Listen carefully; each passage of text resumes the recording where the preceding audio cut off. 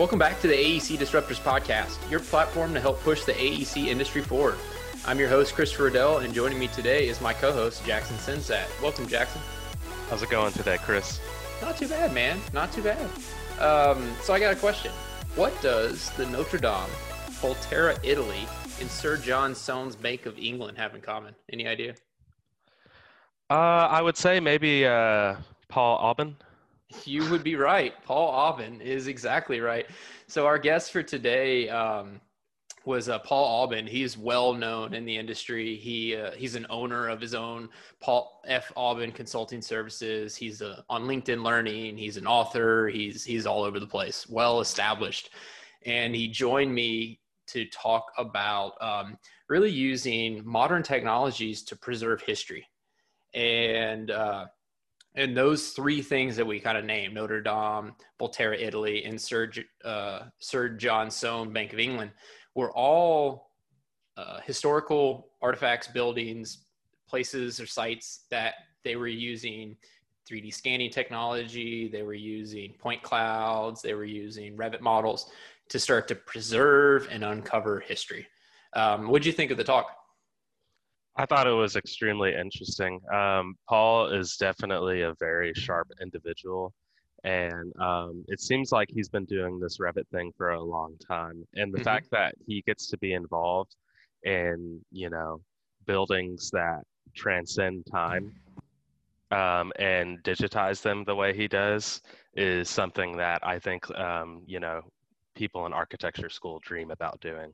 Oh, yeah. And I didn't even realize, I think on all three of those, he had some level of impact, whether it was on one, he was modeling some buttresses, on another, I think he was doing something with the columns. And then I think Volterra, Italy, he was heavily involved in what they're doing over there. And really, to listen to him talk about how they, they're uncovering these buried ruins as they try to model this information, as they try to scan this information. It was a really cool thing to listen to. Yeah, it was really nice to hear him talk about, the context of when those buildings were designed and the way that they, designed like certain staircases and things like that. It almost sounded like there were a lot of secret passageways, which was pretty cool. But whenever you get to do a deep dive in buildings like that, and it's kind of like going back in time and while you're still in the present, to getting to like sit in those buildings. And something that was really cool was that like he basically said that he gets to he gets to basically be in the mind of the designer who designed Notre Dame and the building in Volterra, Italy. It was cool when he even talked about, he equated it to, I think, walking. And, if you're walking down the road, you probably observe or remember things differently than if you drive past it. And he talked about, not only are we preserving history, but I think some of these individuals are having a new appreciation for history.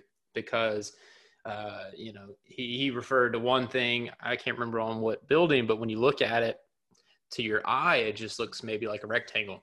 But then not only or even a chamfered edge, but not only till you start to model it, do you actually realize the intricacies of how that's put together, that maybe there isn't, an extra face, that they come to a point, all these things that maybe our mind tricks us when we're not actually looking at it at a much detailed level. And so I think listening to him is every time they did one of these, they learned something new or they uncovered something different, which, I looked at it as, or I pitched the talk as, we're preserving history. We're doing these 3D scans. Maybe we can, like Notre Dame burned down, we can rebuild it. And then he comes from at a different angle of how we appreciate the historical buildings that much more. And another cool thing about the historical buildings is they actually push things like Revit forward because of the complexity of their design. Nobody's really designing buildings like that anymore. And the fact that he's recreating those in Revit, to me, it's pushing the software further. Absolutely. Yeah. So it was really cool to talk to him. I posed the question of, do we have the ethical duty to to rebuild these elsewhere if they're going to be washed away from, we talked on climate change. I thought that was an interesting part of the conversation. Overall, it was a lot of fun. Anything else that kind of stood out for you before we listened to it? Nothing other than his website and all of the books that he's written. He's quite the author. Yeah, he's impressive. Go check him out. He talks a little bit about his new book in the podcast, so you want to listen to that and go find it. Hope you enjoy and check back for more.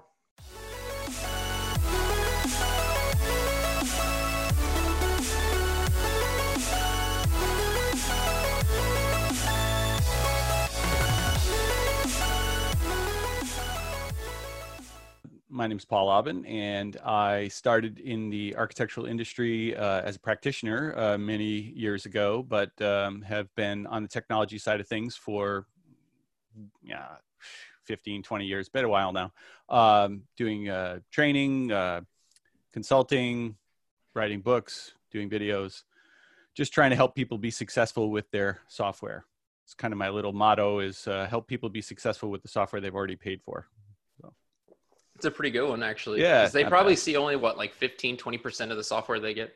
I know it's true, and I'm not trying to push a whole bunch of, we got to build all these new custom plugins and everything. I feel like, there's enough in what you've already got that we should be able to make things work for you. So that's what I always try and do.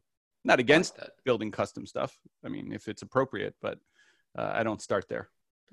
No, I like that because it actually reminds me, there was a quote, and I'm going to screw it up, but it was like the difference between being efficient and being effective. And it was kind of the idea that, before we could worry about efficiency, we need to be effective in what we do. And so the example is, if you have all this software and you're not effectively using it, you're not using it to the full, you shouldn't even worry about the efficiency part. Right. You got to know how to use what you have. Otherwise, you're just finding a solution. Yeah. I kind of feel that way about my Microsoft 365 subscription. There's so much in there that I barely have touched that I keep saying, I really need to spend some more time. I'm probably paying extra money for redundant software that I already have, that I've already paid for, Oh yeah. It's kind of overwhelming. Like I recently started messing with Power Automate just for fun. Yeah. And the stuff you can do with that is pretty amazing. Now, I mean, I did find out how to create 1,000 planner tasks by mistake. So it could go out of control quickly. Okay. See, what I was trying to figure out how to do was how to take my to-do tasks and move them into Planner. But now it turns out that I guess they were working on that behind the scenes. So I'm just going to wait for them to figure that out because apparently both are going to show up in Teams pretty soon. So yeah, actually, I have seen if you're assigned something in Planner, it does show up in Microsoft To Do, but I don't know if it's the other way around. Yeah. Not at all what we were going to talk about, but I think that's great. I think it's related. Yeah, in a way, I think so. So the main thing I wanted to discuss, and it was something that, talking with Matt, heard a little bit about your background and your interest, was this idea of using these modern technologies, and maybe it's specifically laser scanning or whatever it may be, to preserve history. Mm-hmm. And some of the background at the beginning I thought of when he kind of mentioned that, I immediately went to the cathedral at Notre Dame. It burned, and then all of a sudden we have all of these 3D scans and all of this information so that we can now rebuild or repurpose. And so, what I would like to do is, he mentioned specifically something you were involved in, Project Zone, or, something like that. And I don't know what that was called. And so I'd love to, kick it off a little bit, talking about Project Zone, and even just, to some degree, what are some of the things you're already seeing outside of what we saw with the Cathedral of Notre Dame, just from a, preservation aspect? And then we could tie into, some of the other things that go on with it. Yeah. So actually I have a little bit of connection to all of those things you mentioned. So the common link between Project Zone and Notre Dame is a gentleman by the name of Andy Milburn, who you might want to consider getting as one of your guests in the future. This guy is absolutely fascinating. He's a good friend of mine. So Project Zone was, I wasn't involved in creating Project Zone, but I was tapped to be a participant. It was sponsored by HP, NVIDIA, Autodesk, several others. Robert A.M. Stern's firm was heavily involved. I think they actually kind of wrote the scope of what Project Zone was going to be. And there was a few other firms that were involved, and my apologies to any of them that I'm forgetting. But they wanted to do something that really hadn't been done yet at that point, was crowdsource the recreation of a lost historical building. So John Soane was an architect in London back around the turn of the century, from 1790s to 1800 in that time frame. And he was the architect for the Bank of England for about 40 years in that time frame. So late 1700s, early 1800s. And he did some of his most prolific work on the bank during that period of time, most of which is now lost. So over subsequent generations, they demolished a lot of his stuff, some of it early in the 20th century, sadly.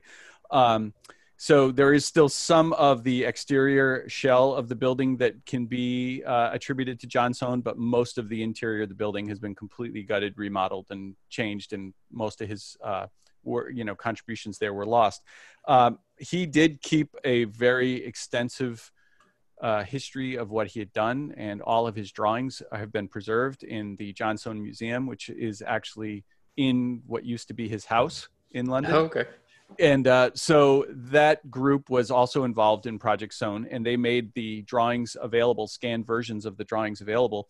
And so the idea was, let's take these drawings, these hand drawings that we have from Soane, and recreate using Revit and other tools, portions of the Bank of England that have been lost. And then that was phase one of the competition. And then phase two was a rendering competition. So once we had some models, then they were going to make those models available to anybody who wanted to render them using any tool they wanted.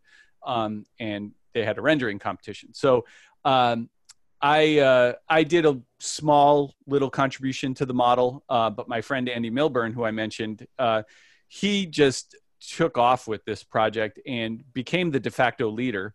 And is probably responsible for building about 80% or more of the work that's there. And it went way beyond the 2 or 3 spaces that the original project was intended. He built the whole bank. Oh, wow. I mean, which covers like at least a full, if not 2 city blocks in London. I mean, it's a huge facility. And it just sort of grew organically over time, over the years that the bank grew. And so, but Andy also has a wonderful blog where he kind of detailed out what he'd been doing and the other people who participated. But the project is a huge success in the sense that there were at least a dozen core people that were actively involved throughout the life of the competition, and then several other people that kind of jumped in and jumped out at different points in time. And they had the competition. There was awards given at Autodesk University and from HP and NVIDIA. And so it was a very successful project, and it proved this kind of concept that you could have this group of people that were interested in preserving history get together and recreate something that had been previously lost. So then the fire happened at Notre Dame, and Andy, over a weekend, decided that he was going to just go up online and find as many photos and Google Earth things that he could find and try and build a model of Notre Dame. And that started basically another Project Zone. It's not sponsored. Well, I shouldn't say that. Autodesk has provided the BIM 360 site for Project Notre Dame. So the folks that are participating are all working in a BIM 360 site, and that is provided by Autodesk. But otherwise, there's no official corporate sponsors. It is literally Andy and a dozen or so people around the world who are interested building this incredibly robust model of Notre Dame from whatever materials they can get their hands on. And sadly, we don't have the point cloud. So Andrew Tallon and some other folks had scanned Notre Dame, but these point clouds are being held by their entities that own them in very close to the vest. So what they did provide was like a TrueView is up online, and you can, anybody can go to that and you can take measurements. So we're able to go in there and compare other source materials that we do have and take measurements and then kind of back check that to what we have. So I think the model as it stands is pretty close. I mean, it's probably a couple centimeter accuracy. That's impressive. It is pretty impressive given the materials that we've had. One of the participants painstakingly translated a book from Fondé de Luc.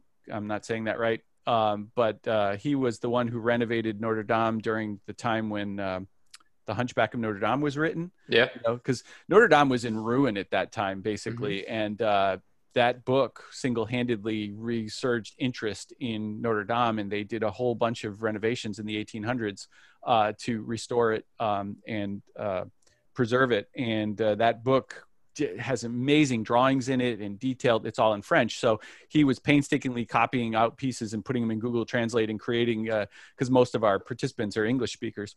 So my one small contribution to Project Zone was the columns on the Tivoli corner, and my one small contribution to Project Notre Dame was the buttresses, the flying buttresses. I built those in the model. So, but I sadly have not been able to continue. I mean, these guys, whenever I log into Slack, I mean, there's like 100 messages that I haven't seen. These guys are super active in there working on this stuff. So there's a lot of interest in these kinds of projects. And then the third project that I'm involved in, where I am much more actively involved because I'm a member of the board, is the Volterra Detroit Foundation. And the Volterra Detroit Foundation is an entity that that maintains and owns a facility in Volterra, Italy. And Volterra, Italy is one of those lovely little Tuscan hill towns that you see in postcards with the medieval wall and just everything. The University of Detroit Mercy has been sending students there for about 30 years to study architecture and other things. But their architecture department has been sending students there for years. And about 10, 15 years ago, the city presented the university with the opportunity to acquire a building there. And the university turned it down.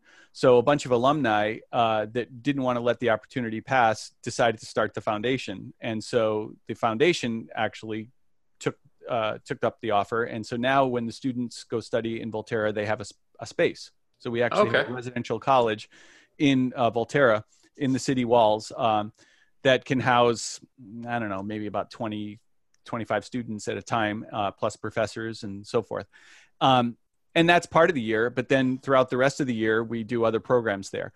And the program that I got involved in was the Reality Capture Workshop, which was started about 5 years ago by one of the alums and one of the board members, Mark Dietrich. And I happened upon that. A friend of mine, Robert Manna, actually heard about it and tweeted out, "Paul, this looks like something you'd be interested in." And literally, that's how I heard about it. And wow. Power of social media. Yeah, I know. It's wonderful, right? And so I decided to attend. And it's this fantastic opportunity where you spend 2 weeks in Volterra with a bunch of laser scanning equipment and other reality capture equipment. And we just have the run of the town. And we just go around and we're scanning anything and everything that we can get our hands on. So we've scanned the ancient ruins of the Roman theater and Etruscan ruins of the Acropolis and just medieval structures, and they've got layers of history there. They've got everything from pre-Etruscan, which is referred to as the Villanovan society, then Etruscan, then Roman, then post-Roman, medieval. I mean, and it's all just sort of layered on top of each other in this big jumble. And so we've got over 4 terabytes of scan data now in Volterra, because we've done this workshop every year since, except for this past year for obvious reasons. And we're actively processing the data and trying to build resources with that either academics or scholars or so I've been kind of tackling this idea of reality capture and preserving heritage stuff from a lot of different ways. And then of course the final way that I've done that is Renaissance Revit, which is one of my books that talks about building complex forms in the Revit family editor, but I chose classical columns because why not? Those are the hardest when you see some of those with all the little, like flared out pieces. And it's interesting because you're talking about like the different layers of history.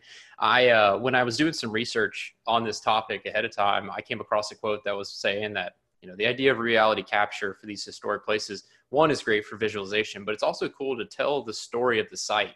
And so by capturing all this data, we can actually, in a way, kind of look back in time and see, the story that occurred along that village or that area.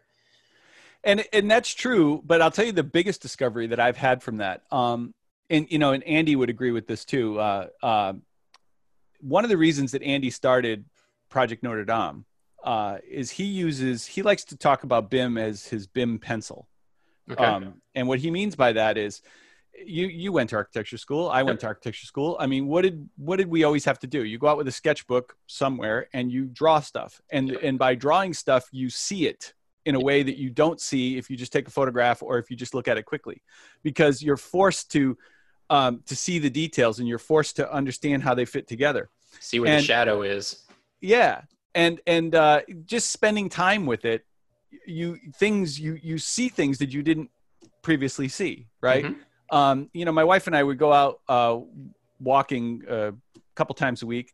And it's amazing to me in my own neighborhood that I've lived in for 20 years, how sometimes I'll see something on somebody's house that I never noticed before, Yep. And it's the same kind of thing. It's like the more you look at something, the more details you kind of pull out and that you see. So modeling is the same way. If you're building something physically, three-dimensionally, it forces you to see it and to try and understand it in ways that you wouldn't even by drawing it. So in a way, it's almost like, I don't want to say it's better than sketching, but it's complementary. Mm-hmm. And it's similar to what we learned with sketching. It's the way that you truly see and understand the built form. And I found that's true with reality capture too, because you get this point cloud, and in a way, I don't want to offend anybody, but it's almost the lazy approach, because the laser is going to capture everything, right? So we got it all. We captured all the data. But if you don't do anything with the data, then it's almost like, so what? Right. Mm-hmm. So in all the months subsequent to the workshops where we've been processing the data, that's when you really make the discoveries. And then you yearn to go back, because you're like, oh, I want to see that with my own eyes now. I missed that little detail.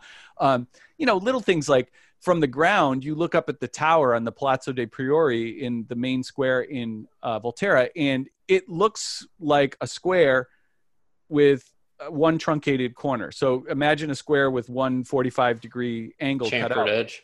Yeah. And your mind does that. Your mind says it's just a 45 chamfer edge on that corner. But when you really start building it, you realize it's not actually 45. Two of the sides are bent in towards one another, and there's really only one 90-degree corner on that tower. And it's just this little thing that you just wouldn't notice unless you were actively trying, again, the process of sketching and seeing and really pulling out that little detail. So, and there's thousands of those discoveries that you make when you're building these models from these reality capture tools. So yeah, the reality capture is really cool and is way better than crawling around with a tape measure and a yellow notepad like we used to do in the day.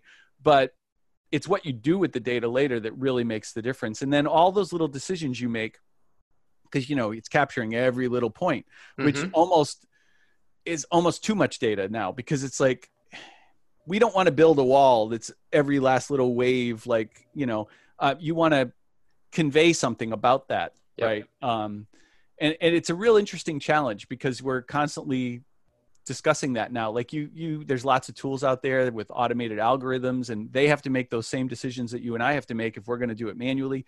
Like, at what point do we smooth this out? At what point do we assume that it's this more regular shape? Is it important to have all that little detail? And the answer, of course, is it depends. Yep. What are you planning to do there? Is that the design intent, or what's the use? Because I know it's interesting about the idea of like seeing more as you continue to look at it, or you see different. Because I don't know if you've seen, there's a group called, I think it's called Build Change, and it's a nonprofit, and they basically scanned a city, I believe somewhere in India. It was a city that had been kind of, I think I know about this. It was like natural disaster had kind of destroyed the area. And so in a similar way to Project Zone, it was like open source kind of concept where they scan the city, and then there are different people pro bono that are building models, and you can navigate through. Well, anytime I tell someone about it, I always like, oh yeah, that was cool. I go back and look, and every time I go back, there's something else that I didn't see the first time. Yeah. It's like, oh, I didn't realize that they captured that corner of the building, or I didn't realize that this building was actually burned down, and here's a Revit model now. So, I mean, it's pretty amazing what they are able to do with it. If you do get Andy on the show, ask him about the Sentry boxes on Project Zone. Okay. because he made this really wonderful little discovery. He read all these books and all these articles, and he didn't find anything written about this, but just by building the model, he discovered, I mean, it's a bank, right? They had gold reserves there, right? I mean, this is 200 years ago. So it wasn't like where money was all digital. You know, they didn't have digital. I mean, they literally had vaults full of gold in the bank. So they had guards up on the roof, you know, all the time guarding the bank. And he discovered these little alcoves, and he's like, the only thing these can be is places for the guards to get out of the weather. I mean, it's London, right? Yeah. You know, I mean, to get out of the weather, you know, when they're up there guarding things. And it's like, how cool is that to make those little discoveries, right? Or he's got another similar one that he shared about this really crazy little staircase in Notre Dame that, you know, again, it's a minor detail, but when you discover how it kind of fits in the way that they solved the problem, it's always really fascinating, you know, to come across those discoveries. And I just wish I had more time to do more of that, because that's the fun stuff of building these things, you know, like making all those little discoveries along the way. It is. And it really does go back to kind of what you said, like when you walk versus drive, you know, how much more do you see when you walk? Right. And so I could see how that really applies to the model. But I want to change pace a little bit before we talk more about this concept. I did want to talk to you a little bit about your book. So I know you were coming out with, or you already published a new book. You know, what's the details around that? You know, what was the motivation? I took the opportunity. So when we all went into quarantine, I said, well, I have two choices here. I can hole up for however many months and have nothing to show for it at the end, or I can use it as an opportunity to take a slow time and turn it into an opportunity. And that's what I decided to do, because it's been very difficult to keep books up to date. And so when I started the project, I realized it had been 5 years since I updated my book on Revit architecture, which is a long time. And then it's even longer than that for Renaissance Revit. So I actually have the two books. Renaissance Revit is a little easier to justify letting it go, because the family editor hasn't changed as much as maybe the base product. And there are more people that are interested in just learning overall Revit than focusing on complex geometry in Revit. So it was a tough decision for me, because Renaissance Revit's more fun. Yeah. You know, that's the one I wanted to update, but I decided it was really more appropriate to update the book on generally using Revit for architecture. So I gave it a new title. It's Revit Essentials for Architecture. And that's sort of a tie-in to what my main course on LinkedIn Learning is as well. So, you know, the idea that it's not the same content, like the same lessons, but it's the same overall material. So I've always kind of looked at it as people learn differently. Some people like to read a book. Some people like to go to a live training. Some people like to watch a video and pause and rewind. So I provide all of those things. But I try not to use exactly the same lessons each time, because if somebody likes a multi-tiered approach, they're going to get bored if they're doing the same building or the same lesson each time. So in each of those media, I use different examples, different lessons, different picks and clicks, if you will, but you're still covering, you know, okay, here's how to do walls, here's how to do roofs, here's how to build a building, here's how to structure it, here's how to think about using links and work sets and these other things, right? So it covers all the essentials. It just came out last week. So it's available now in both print form and Kindle ebook. Thanks for asking about it, because it's always more work than you remember since the last time that you did it. And of course, I wasn't satisfied in just doing the normal thing. I decided, oh, well, why don't I also put it in InDesign this time so that it'll look nicer? And, you know, so I literally had to learn InDesign, which is a lot harder than it sounds. But I shouldn't be surprised by that, because InDesign is as robust a program as Revit is. And, you know, for me to think that I'm just going to, as a non-graphic designer, I'm just going to jump in and I'll just pick it up, right? That's like somebody who's not an architect saying, oh, how hard could Revit be? I'll just pick it up, you know? So I actually did pay a consultant to help me, who is a graphic designer, and he was immensely valuable as a resource to to help me get through that part of it. But, I can't just leave well enough alone. I always got to add some challenge that wasn't required just to keep it interesting. Just to make it fun. Yeah. No, I appreciate the comment about the different software, because I definitely find myself hopping on something and be like, oh, I could do this. Yeah. And then not realizing that there's a level of expertise for the profession that gets applied to that software. Exactly. And it's like, yeah, I might be able to find the line tool. Yeah. I don't know how the heck to do something, with a graphical design mindset. So, I mean, that's actually a really important point, because we all make an assumption. So like with my learning materials, you have to start somewhere. And I make the assumption that everybody who's reading or watching or coming to my training has an architectural background.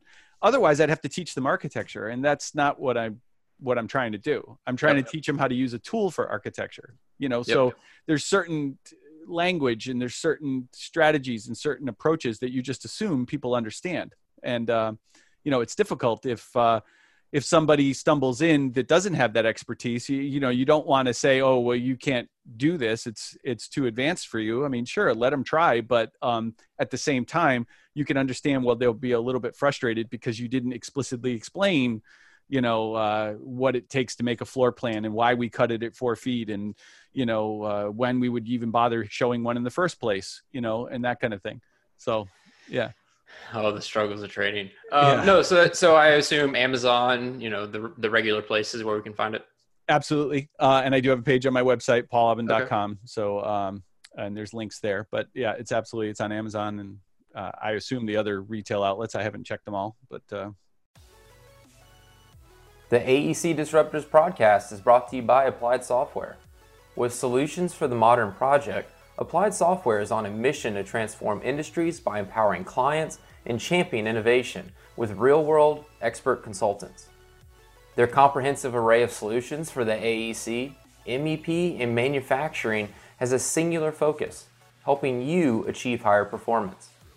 With software, training, support, consulting, and custom development, Applied Software has you covered. Visit ASTI.com and let them know we sent you. Hey, it was just a topic you're passionate about, I guess. That's true. Whenever you find something you're passionate about, you can talk forever. So switch gears one more time as we kind of approach. I don't want to hit the Aubin hour. I don't want to hit that. No, okay. Bill will be mad at me. I'm curious, and based on other things that we've talked about now, I think this question is interesting. So I was doing some research, and, the idea behind scanning all these historic buildings, part of that is all around the idea of, they must be listening, because every once in a while my phone will I need you to accept securities. And I'm like, no, I don't want to accept securities. Yeah, mine does the same thing. She just perks up. I didn't hear what you said. Well, I wasn't talking to you. Yeah, it's like, no. Yeah. Anyway, so what I was trying to get at was, so one of the reasons that I've seen or we've heard that a lot of this technology is being used for this purpose is based around environmental factors. A lot of the historical architecture has been degrading, whether just naturally or, for other reasons. And something I came across that was kind of interesting that I'm curious about to get your thoughts was, there was this statement made in this article. So it says, okay, because of climate change, because of environmental factors, this technology is necessary.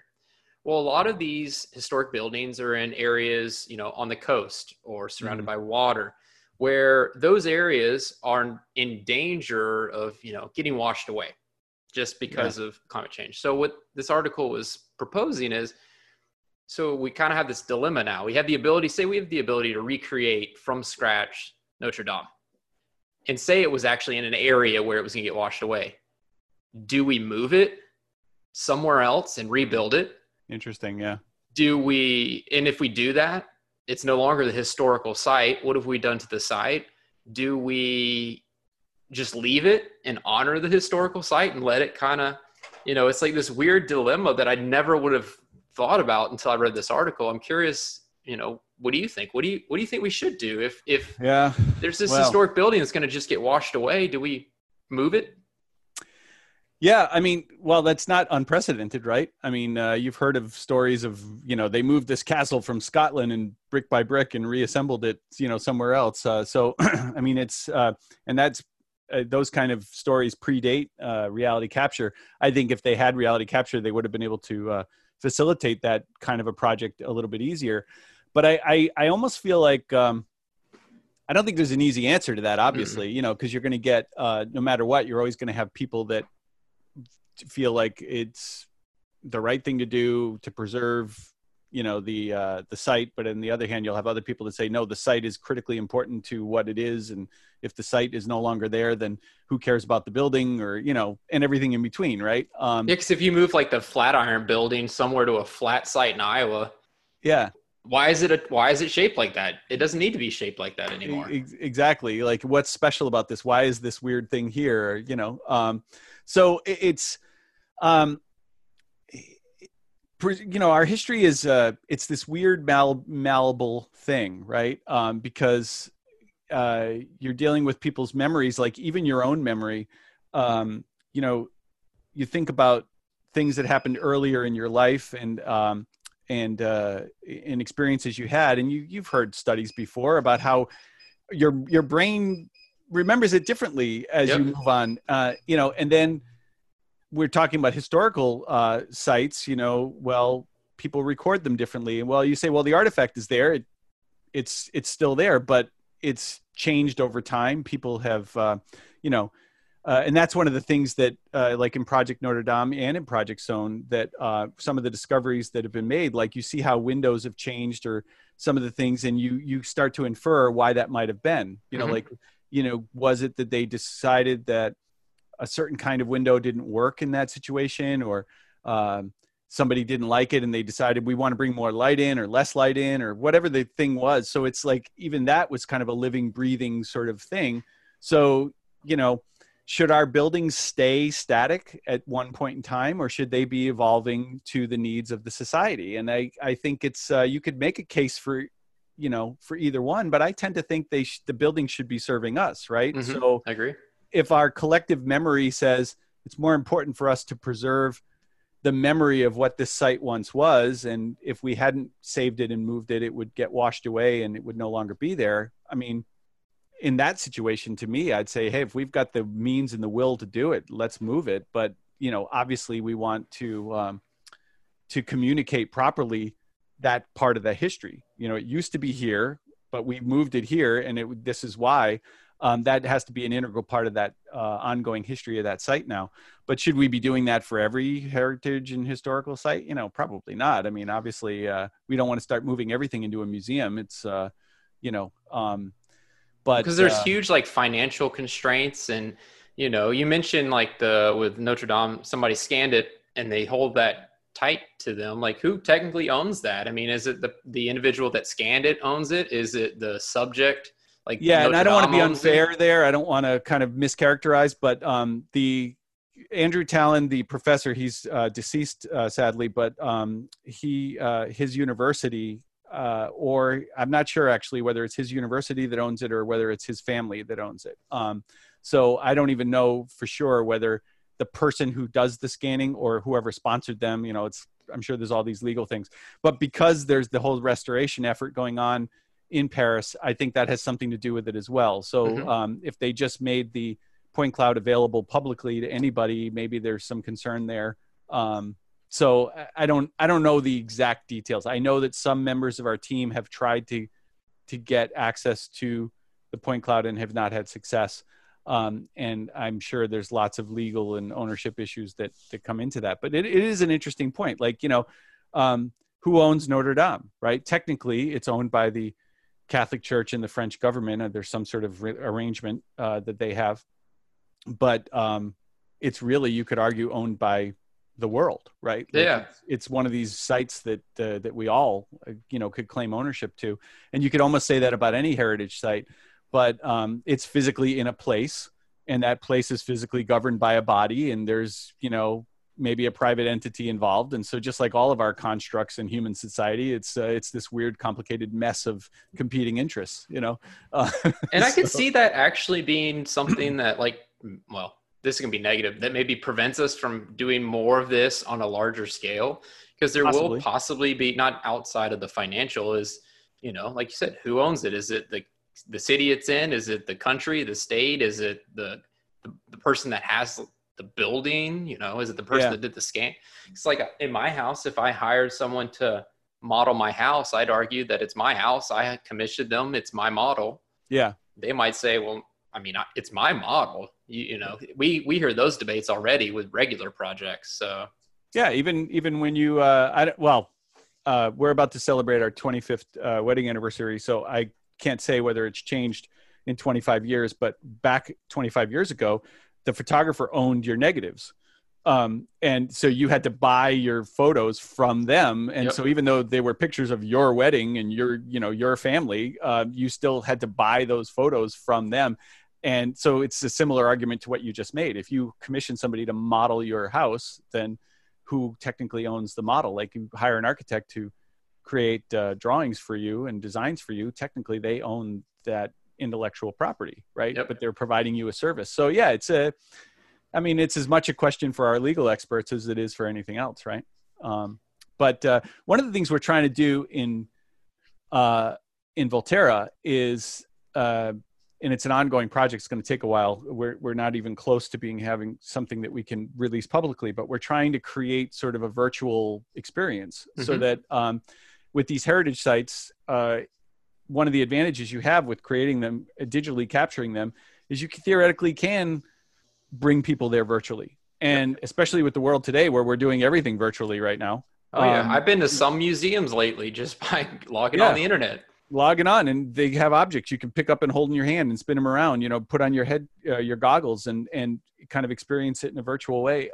So there's a real opportunity to do that with some of these heritage sites. So even if there isn't the money or the interest or the capability to pick up a site and move it to someplace safer in these coastal areas, at the very least, we can capture it digitally and preserve it in that way. It's not the same as being able to go into the space and experience it, of course, but you know, given the choice of letting it go to oblivion or having at least that, I would think that most people would agree that having the digital recreation is better than nothing, you know? Oh yeah. So no, I didn't think about it that way. Cause I have hopped on and did some virtual tours of museum just cause I could because of COVID. It's like, oh, that's kind of cool. Yeah. I would have probably never gone there. Like probably never in my life would go to Notre Dame, but if I could see it, that'd be pretty cool. Yeah. I mean, if you did go right now, I don't think you could go in. Yeah. It's going to be, I'm afraid to fly right now. Yeah. So. Yeah, I know. Right. Like I can't even go to Iowa right now, let alone, Paris. Right. I know. Yeah. I mean, the question you raised, I don't have a hard answer. I guess, I like understanding history. I like understanding historical structures. I like studying them. I like making them available to as many people as possible. So it feels a little weird to pick them up and move them, but you know, you'd have to take it on a case-by-case basis. If we're going to lose it and there's will and interest in moving it, then I would say, let's do it. You know, I think so. And like I said, you could also argue that maybe it was meant to degrade the way it is. That's the historical aspect of it. And, you know, so I thought it was an interesting thing, and based on some other conversations, I'd be curious to get your opinion. You know, I really do appreciate chatting with you. This idea of using all these modern technologies. I mean, we could talk for hours about all the data it collects and the amount of data and all that kind of stuff. But on the surface, being able to, in a way, preserve a lot of the historical sites, hearing about your experiences with those has been very enjoyable. So thank you. I enjoyed it too. And I'm really looking forward to the day when we'll be able to go back over to Volterra and continue our work, you know? Yeah. So are those kind of, what are next steps then for that? I mean, is it permanently on hold right now because of COVID or just? Yeah, there's no travel there right now. I mean, we usually go in April. So I don't know, April is fast approaching, believe it or not. So I'm a little dubious that we're even going to be able to do this year's workshop. We had to cancel last year's, obviously. Mm-hmm.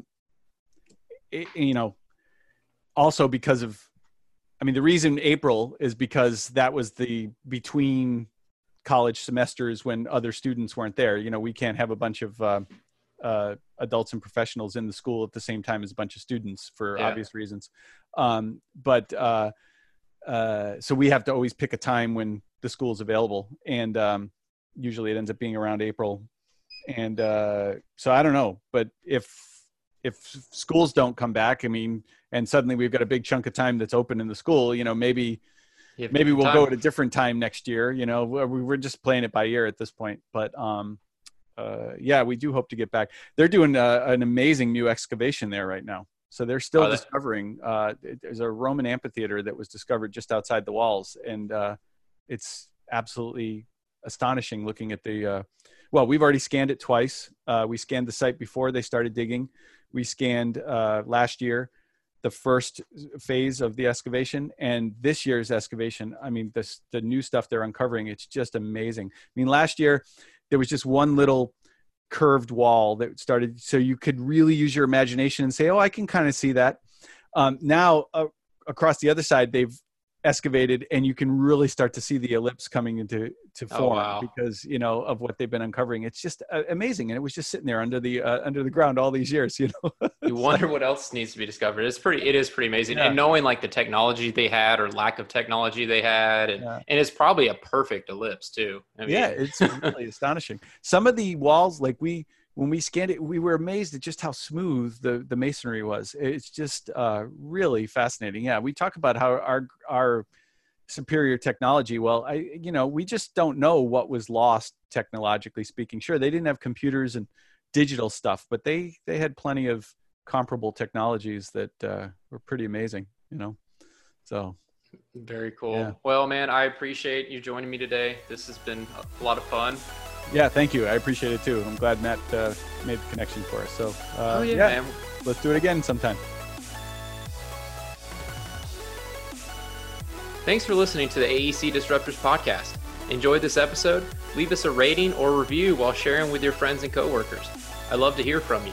Send me a LinkedIn request or follow our LinkedIn page and let me know if there's a topic you'd like to hear. You can listen to us on Apple Podcasts, Spotify, or wherever you listen to podcasts. Thanks for listening.